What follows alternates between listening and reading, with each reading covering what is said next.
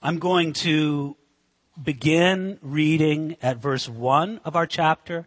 And this morning we're going to take a look at the first 18 verses of Hebrews chapter 10. And I'm going to begin by reading the first 4 verses. Ready? For the law, having a shadow of the good things to come, and not the very image of those things, can never, with these same sacrifices, which they offer continually year by year, make those who approach perfect. For then, would they not have ceased to be offered? For the worshippers, once purified, would have had no more consciousness of sins.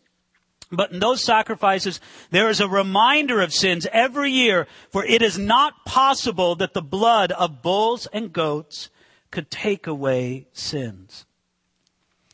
I don't blame you if you feel like the writer of the Hebrews is being a little bit repetitive in his themes, because over the last several weeks, as we've been making our way through Hebrews 7, 8, and 9, and now into chapter 10, we do see him emphasizing the similar themes. And the similar themes are simply this: the complete and glorious work of Jesus, the Messiah, on behalf of his people. And contrasting that with the temporary and imperfect work of the sacrifices that were made under the Old Covenant, under the Old Testament. But I like the way that he phrases it all anew. This is an illustration that's sort of fresh to us here in chapter 10. If you take a look at verse 1, he says this: having a shadow of the good things to come. In other words, the laws, the ceremonies, especially the rituals, and most particularly the sacrifices associated with the Old Covenant, they were like a shadow of the reality of the work of Jesus to come. Now, friends, when the reality has come, why would you ever still stick with the shadow? If you're going to buy a house, do you want to buy the shadow of the house or the house itself? If you're going to get a car, do you want the shadow of the car or the car itself? Now, it's not like the shadow is insignificant. The shadow proves that there's something really there. The shadow has an importance and a significance all its own, but the shadow is nothing compared to the reality. And this great picture that he paints for us is that all those Old Testament sacrifices were like a shadow, but the work of Jesus is the reality. Now let's focus on the work of Jesus on our behalf. And then he continues the point on to verse 2 where he says, would they not have ceased to be offered? In other words, it's a familiar argument to us by now. If those Old Testament sacrifices could have solved the problem of sin, then they would have ceased to be offered. It would have fixed the problem, but they couldn't fix the problem. Therefore, they had to be offered again and again and again. Pointing this out as he continues in verse 2, for the worshippers, once purified, would have had no more consciousness of sins. Verse 3 now, but in those sacrifices, there is a reminder of sins every year. In other words, because the Israelite had to continually come to the temple and to the altar and have their sin dealt with by animal sacrifice, it reminded them every time, you're a sinner, you're a sinner, you're a sinner, instead of once and for all in this dramatic way, putting away the sin problem. You see, the blood of animals could never take away sins, but the work of Jesus on the cross takes away sins. You see, every sacrifice was really only a reminder. Here's the reminder. Your sin problem remains. It wasn't fixed last time. Maybe it was covered over, but it wasn't fixed. It's kind of like this. If there's a weed growing in your yard, and you go over and you pull off the top of that weed, and as far as you can see, the weed is gone. Yes, I killed the weed. What's going to happen? It's going to spring right up again because you didn't pull it out by the root. The fact that it comes up again shows that it was never dealt with correctly. The fact that the animal sacrifices had to continue proves that they never finally dealt with sin in any conclusive way. Or it's like this. Let's say somebody is on dialysis because they have kidney problems. And the doctor says, great, we got a great cure for you. Come in for dialysis 3 times a week. Well, is that a cure? No. Now, it's better than dying. And the animal sacrifice was better than doing nothing with sin. We're not saying that the animal sacrifices were pointless or fruitless. No, they had a place in God's plan. But it's like the difference between being on dialysis and getting a new kidney. This is the idea that God puts forth to us. Look, he continues on, verse 4, where he says, it is not possible that the blood of bulls and goats could take away sins. It's just impossible. Matter of fact, the Old Testament word for atonement is kofar. It means to cover. That's what God did with the sins under animal sacrifice. He covered over them. He did, if you want to use this illustration, it's like he swept the dirt under the rug. What he does under the new covenant is not only does he take out the rug and clean it, he remodels the whole house. It's the entire difference between a final dealing with sin and a temporary dealing with sin. And you see, all other approaches to the sin problem are like a treadmill or like that little wheel in the hamster cage that goes around and around and around, where it's all this activity, but nothing is ever resolved. And so if you were trying to take care of your sin problem by animal sacrifice, how many animals would you have to sacrifice? Well, you just keep them coming. If you were going to try to deal with your sin problem by your good works, how many good works do you need to have? You need to keep them coming, and they need to be perfect. If you're going to deal with your sin problem by religious rituals, how many religious rituals you need? I don't know, but you better keep them coming. On and on it goes. But if you're going to deal with your sin problem by the perfect work of Jesus on the cross, then it's dealt with finally, completely. There needs to be only one sacrifice. Now, he's going to confirm this idea and develop it a little further by telling us, and this is what the writer of the Hebrews is telling us, open up your Bibles to Psalm 40. Now, you don't need to open up your Bible there because he's going to do it for us and quote it. But now he's going to quote Psalm 40, verses 6, 7, and 8. And by the way, he's going to quote them to him from his Bible, which was the Septuagint version translated from the Greek. So it's not from our English Bible, so it might not be precisely the same as Psalm 40, verses 6, 7, and 8 in your Bible, but it was the same in his Bible. Take a look at it here, starting at verse 6. Verse 5. Therefore, when he came into the world, he said, now quoting Psalm 40, verse 6. Sacrifice and offering you did not desire, but a body you have prepared for me. In burnt offerings and sacrifices for sin you had no pleasure. Then I said, behold, I have come. In the volume of the book it is written of me to do your will, O God. Previously saying, and now he's quoting the psalm again, sacrifice and offerings, burnt offerings and offerings for sin you did not desire, but had no pleasure in them, which are offered according to the law. Then he said, behold, I have come to do your will, O God. He takes away the first that he may establish the second. By that will we have been sanctified through the offering of the body of Jesus Christ once and for all. Friends, there's a lot of depth in here. Matter of fact, what the writer of the Hebrews does for us is it's really something remarkable. He lifts our vision beyond our time and place. And he takes our mind and he takes our heart and he sends us back to the period of time before Jesus ever appeared as a babe in Bethlehem. Did you know this? That Jesus existed before he ever came at Christmas. That Bethlehem was not the beginning of Jesus. And a matter of fact, I can go even further. When Jesus was miraculously conceived in the Virgin Mary's womb, that was not even the beginning of Jesus. No, Jesus existed before that. Because Jesus is not only the Son of God, he is God the Son, the second member of the Trinity. And what the writer of Hebrews does for us right now is he says, I want you to think back to the place where the Father had a plan, had a desire to bring redemption to humanity, even though humanity had not yet been created. And the Son came and presented himself to the Father. And he said, Father, here I am to do your will, to fulfill your plan. That's why it says there in verse 5, when he came into the world, he said this. The psalmist, under the inspiration of the Holy Spirit, spoke prophetically of the words of Jesus before he ever came into the world. I don't know about you, but I didn't say anything before I came into the world. Before I came into the world, I didn't exist, or I only existed in the plan and in the heart of God. But Jesus is different. He's different than you. He's different than me. He's different from any human being who's ever walked this earth, because Jesus is more than a human. He was fully God and fully man. And there was a time when Jesus, simply in his deity, as God the Son, the second person of the Trinity, he said unto the Father, verse 5, sacrifice and offering you did not desire.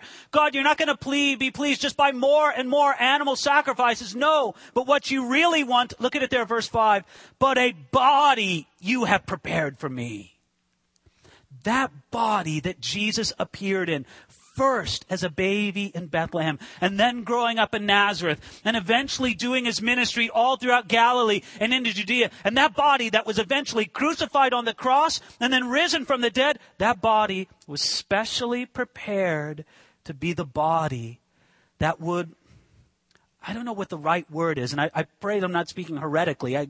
Give me a little latitude here. The body that would house the God-man, fully God and fully man. I know that Jesus, born in Bethlehem, could not speak. Although, did you know that there's some strange Christian legends about that? That Jesus basically came out of Mary's womb preaching and reciting the scriptures and such. It's not true. If anything, he came out of Mary's womb crying just like any other baby. But please, if that baby could have spoken, that baby would have touched his own flesh and he would have said, Father, a body you have prepared for me. But that's not all. It's not just that the body was prepared, but notice this in verse 7 and then again in verse 9, it's repeated. It says, behold, I have come to do your will, O God. Father, that's why I'm here. I have come to this earth. I came as a baby in Bethlehem. I was born at that very first Christmas. I was born, why? To do your will, O God. I hope this morning that I'm looking out upon a bunch of people who want to do God's will. If there's a person in here who has no concern whatsoever for doing God's will, I'm really glad you're here, but it is a little bit of a strange place for you to be if you have no desire whatsoever to do God's will. And there have been great men and women throughout history who have a desire to do God's will. We think of some of the giants of the Christian faith, some of the most holy women or some of the most holy men who have ever lived. And they said, God, I want to do your will. Do you realize that not one of them succeeded perfectly? Not one of them. Every one of them sinned. Every one of them fell short of God's standard. Yet there was one. There was one who not only said, I have come to do your will, O God, but he actually lived the sinless life to back it up. And he did. He perfectly performed the will of God. That's why where it says in verse 9, behold, I have come to do your will, O God. He says that it was also an act of his own will to submit. Jesus willingly said, Father, send me. Jesus willingly said, Father, I will obey you. Jesus willingly said, Father, I will go to the cross. It wasn't like he got outvoted by the other two members of the Trinity. It didn't work like that at all. No, Jesus willingly went. His will was manifested in coming as a baby. His will was manifested in the life that he lived. His will was manifested first at Gethsemane, where he decided to go to the cross, and then at the cross itself, where he laid down his life for our sins. And notice it here in verse 10, where it says, look at verse 10, by that will we have been sanctified through the offering of the body of Jesus Christ. Would you look at those words carefully with me for a moment? By that will. Whose will? Jesus' will. The will of God. By that will we have been sanctified. Friends, do you know what sanctification is? Sanctification is what you might call Christian growth, Christian advancement, progressing on in the Christian life.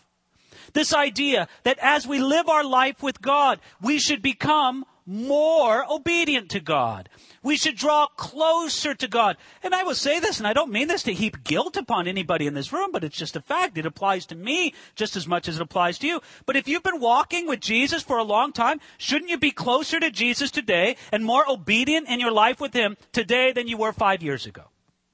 I mean, this is just how it should be in our life with God. And sanctification describes that process of drawing closer, of living a more holy, a more obedient life unto God. Now, friends, I want you to notice this. Do you understand that the key to your Christian progress, the key to your Christian growth is His will for you? It's not trying harder.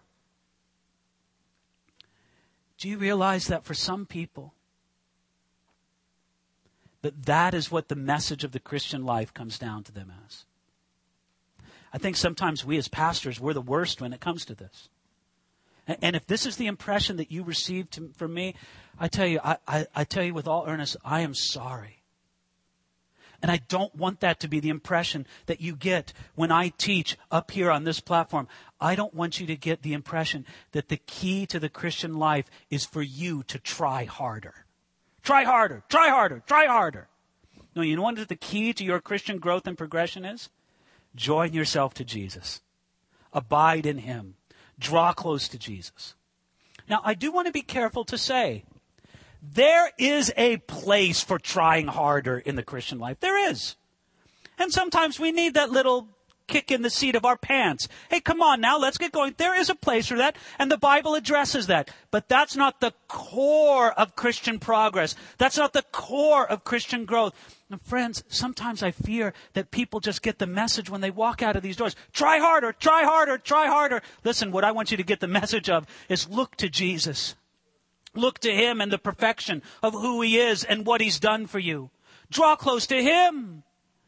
And that work of growth, that work of progress, that work of maturity in the Christian life, it will happen. And it'll happen based on His once-for-all sacrifice for us. Look, as he continues on here at verse 11, let's read this extended passage where he says this. And every priest stands ministering daily and offering repeatedly the same sacrifices, which can never take away sins. But this man, after he had offered one sacrifice for sins forever, sat down at the right hand of God from that time, waiting till his enemies are made his footstool. For by one offering is perfected forever those who are being sanctified.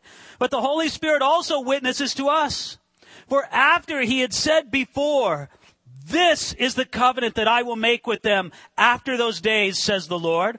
I will put my laws into their heart, and in their minds I will write them. Then he adds, their sins and their lawless deeds I will remember no more. Now where there is remission of these, there is no longer an offering for sin. Friends, in those 7 or 8 verses, there is a lot for us to unpack. So let's kind of take a look at it piece by piece. Go back to verse 11 where he says this. Every priest stands ministering daily. He's talking about the posture of the priests. As we've noted before, when God commanded the tabernacle of Israel to be made, and later on when the temple was made, there was all sorts of furnishings for it. There was an Ark of the Covenant.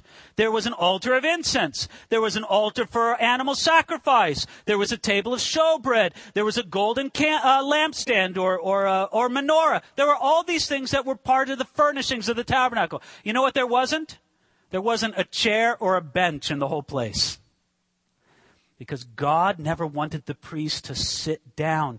They had to stand and do their work because their work had to continue, and to sit down would imply that their work was finished. That's why the priests had to stand. But look at the contrast. Verse 12, it says that Jesus sat down at the right hand of God, having finished his work of sacrificing for sin.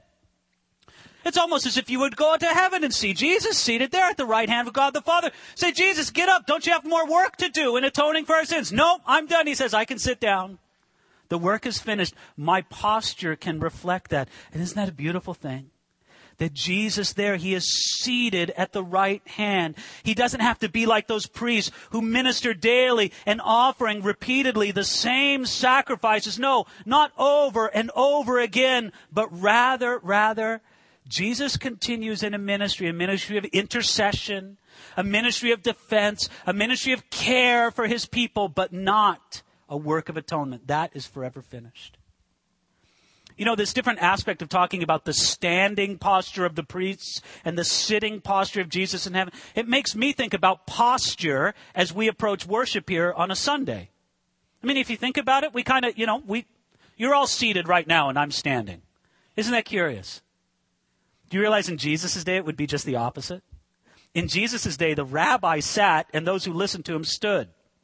Maybe it was the way to get the preacher to get to the point quicker or something like that, so that people wouldn't mill her up. But that's how they did it in those days. The rabbi sat, and the audience, or whatever you would like to call it, the listeners, they stood. Well, we do it differently this day, but I don't think there's anything particularly holy about me standing, you're sitting. We could reverse the roles, although I have to say, if they were to put a chair up here or a stool for me to sit on, I would have a very difficult time. I just get a little too wound up, and it's like I got to be on my feet to talk about these particular things with you. But then you think about our posture during worship. I mean, during worship, we'll say, let's all stand. Now, is it more holy to worship God standing than in some other posture? I don't necessarily think so. Standing has a way of unifying us and sort of getting our attention and maybe getting the blood flowing just a little bit. And the Bible talks about worshiping or praying standing before God, who stand by night in the house of the Lord, to stand before the presence of God. The Bible talks about that. But the Bible also says that it's okay to kneel. And if somebody wanted to kneel before God in our time of worship, would there be anything wrong with that whatsoever? No. Now, I know that our benches and such here aren't the most conducive for it. You might have to turn yourself a little bit sideways. But listen, if God was moving upon a person to kneel down in their worship of him, God forbid that they would say, no, I'm not going to do that, Lord. I don't see anybody else doing it, so I'm not going to do it. No, kneel down. And then there's some of us, we're standing in the midst of a time of worship, and somebody feels their legs to be a little bit fatigued, and they wonder, well, I think maybe I should sit down, but will I be unspiritual if I sit down? No! Sit down! What's more spiritual? To sit down and to be able to focus on Jesus as you worship, or to stand there and think, oh, my aching legs, oh, my aching legs. See, listen, we may tell you at a particular day, stand, sit, whatever, but listen, what we want to do is simply say, take a posture that enables you to focus on Jesus and worship him in spirit and in truth. And actually, I could argue for a sitting posture as well. Is not Jesus seated in heaven at the right hand of God the Father? Are we not seated with him in heavenly places? So if you're going to sit down in the midst of the worship, say, Lord, they're standing, but I'm seated with Jesus in heavenly places worshiping you. Seated, kneeling, standing. Listen, the most important thing is the posture of the heart. But notice this, Jesus seated in heaven. Verse 13, till his enemies are made his footstool. This looks forward to the consummation of the work of Jesus. That time where the kingdoms of this world have become the kingdoms of our God, and all things are reconciled under Jesus. And it makes us see that from beginning to end, his work has a continuity.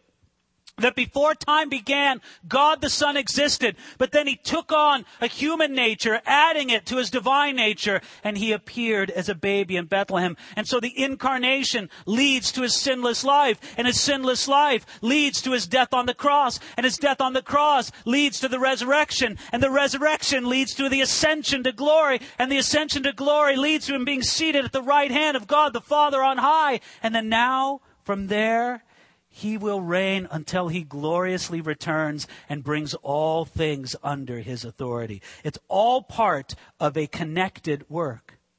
But notice this in verse 14. It says that he has perfected forever those who are being sanctified. In other words, this makes it plain that the work of Jesus is effective for those who are being sanctified. What would that mean? It means this. Christian growth is evidence of Christian life. I'm going to say this straightforwardly. I don't say it to condemn anybody, but again, I say it to myself. But if your life is worse after 5 years of supposedly walking with Jesus than it was when you started, there's a fair question whether or not you're really walking with Jesus at all. Do you see what it's talking about? This is effective for those who are being sanctified. This work of the Holy Spirit is happening in them. And now, starting at verse 15, he's going to quote again one of the prophets of the Old Testament, Jeremiah, speaking of the Old Covenant. The Holy Spirit, verse 15, the Holy Spirit also witnesses to us, verse 16, this is the covenant that I will make with them after those days. In other words, now the writer of Hebrews brings in once again a quotation from the Old Testament from Jeremiah chapter 31, speaking about the new covenant that God promised to bring, the new covenant that would bring new life. Look at it here, verse 16. I will put my laws into their hearts. We've already spoken about this being a feature of the new covenant, to have the law, the life of God written into our heart. But not only that, look at verse 17. Their sins and their lawless deeds I will remember no more. That is what the new covenant offered. It's not the only thing, but that is one of the things that the new covenant offered that the old covenant could not. That God would forget about our sins. When you think about your life and the sins that you have committed, even though they may be sins from long ago, wouldn't you be very happy if God forgot about those? Do you realize this is what he says he'll do? Think about it. For some of us, it's a lot for God to forget.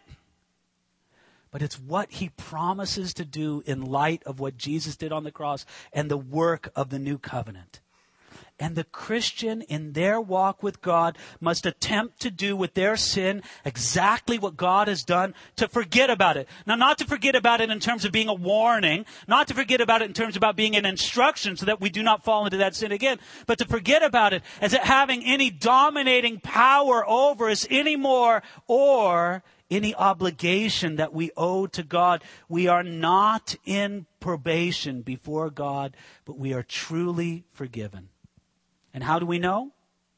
We know because Jesus died once for all. Look at that last verse there, verse 18, where he says, now where there is remission of these, there is no longer an offering for sins. Where sins are really forgiven, where sins are really forgotten, you don't need to have a continual offering for sin.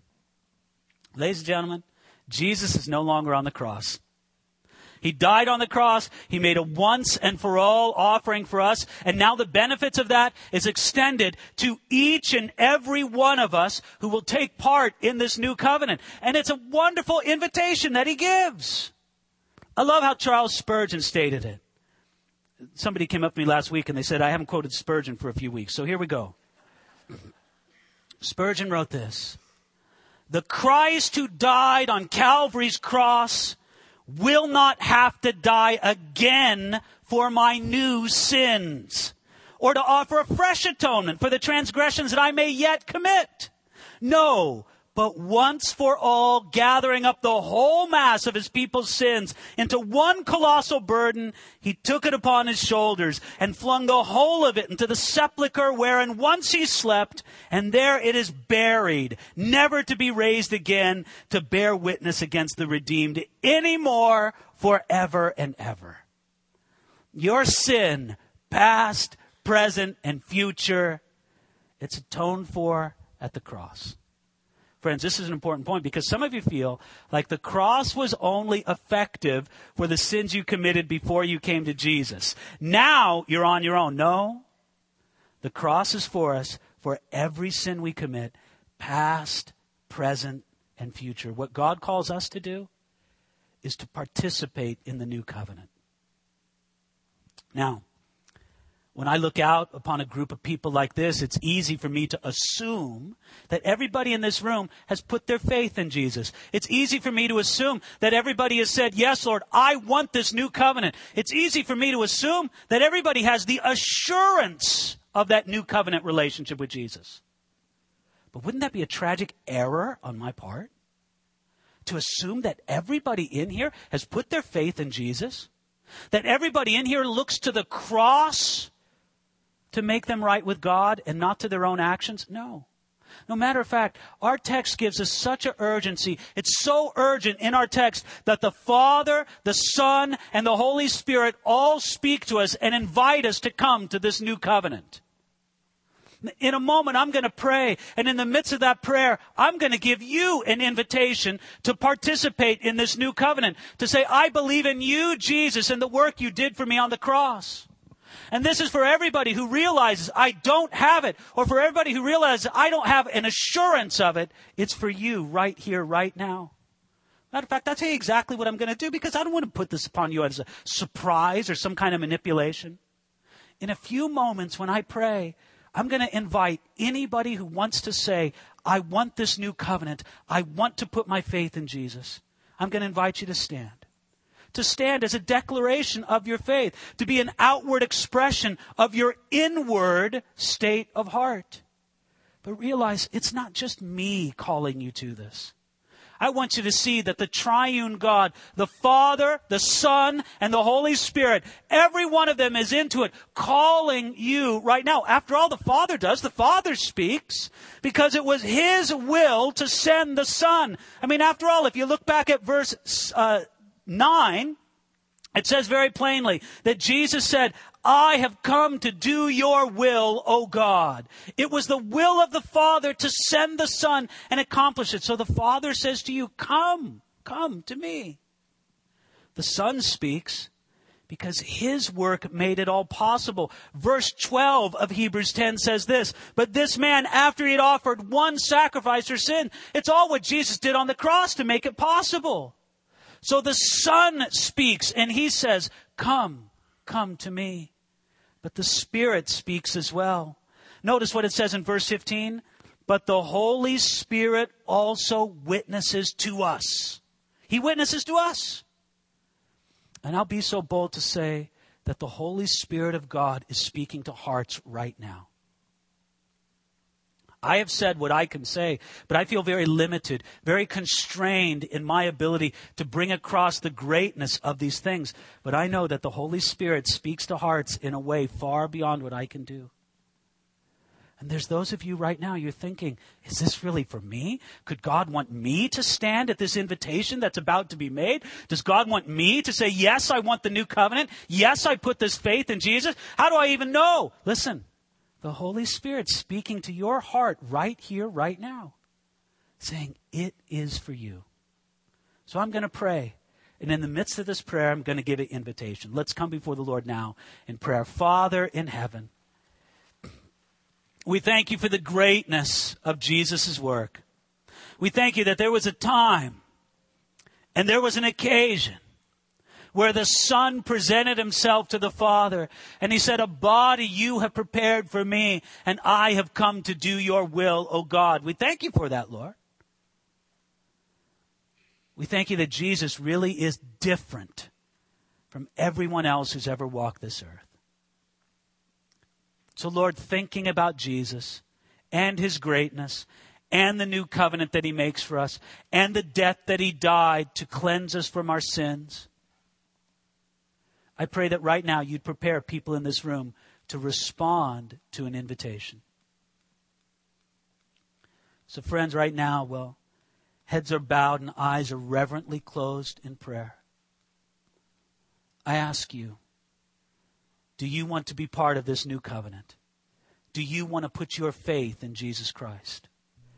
If that's you, tell God so right now. Even if it's in a whispered voice, say, yes, I believe in Jesus. Yes, I want this new covenant. And if that's you, would you please just stand to your feet so you can have an outward expression of this inward doing. God bless you. And you, ma'am. And you back there. God bless you. Others, God bless you. And you. And you. Others here, if you want to make this proclamation of faith, say, I want this new covenant. I need this new covenant. I'll just give a moment more. We're so grateful for people all over this room standing. Bless you. Anyone else? Those of you who are standing, I'm going to lead you in a prayer. And you can say it in a whispered voice. It's not the loudness of your voice. It's the sincerity of your heart as you pray this. So just repeat after me. Jesus, I come to you and I believe in you. I ask that you cleanse me from my sins. I ask that you forget about my sins.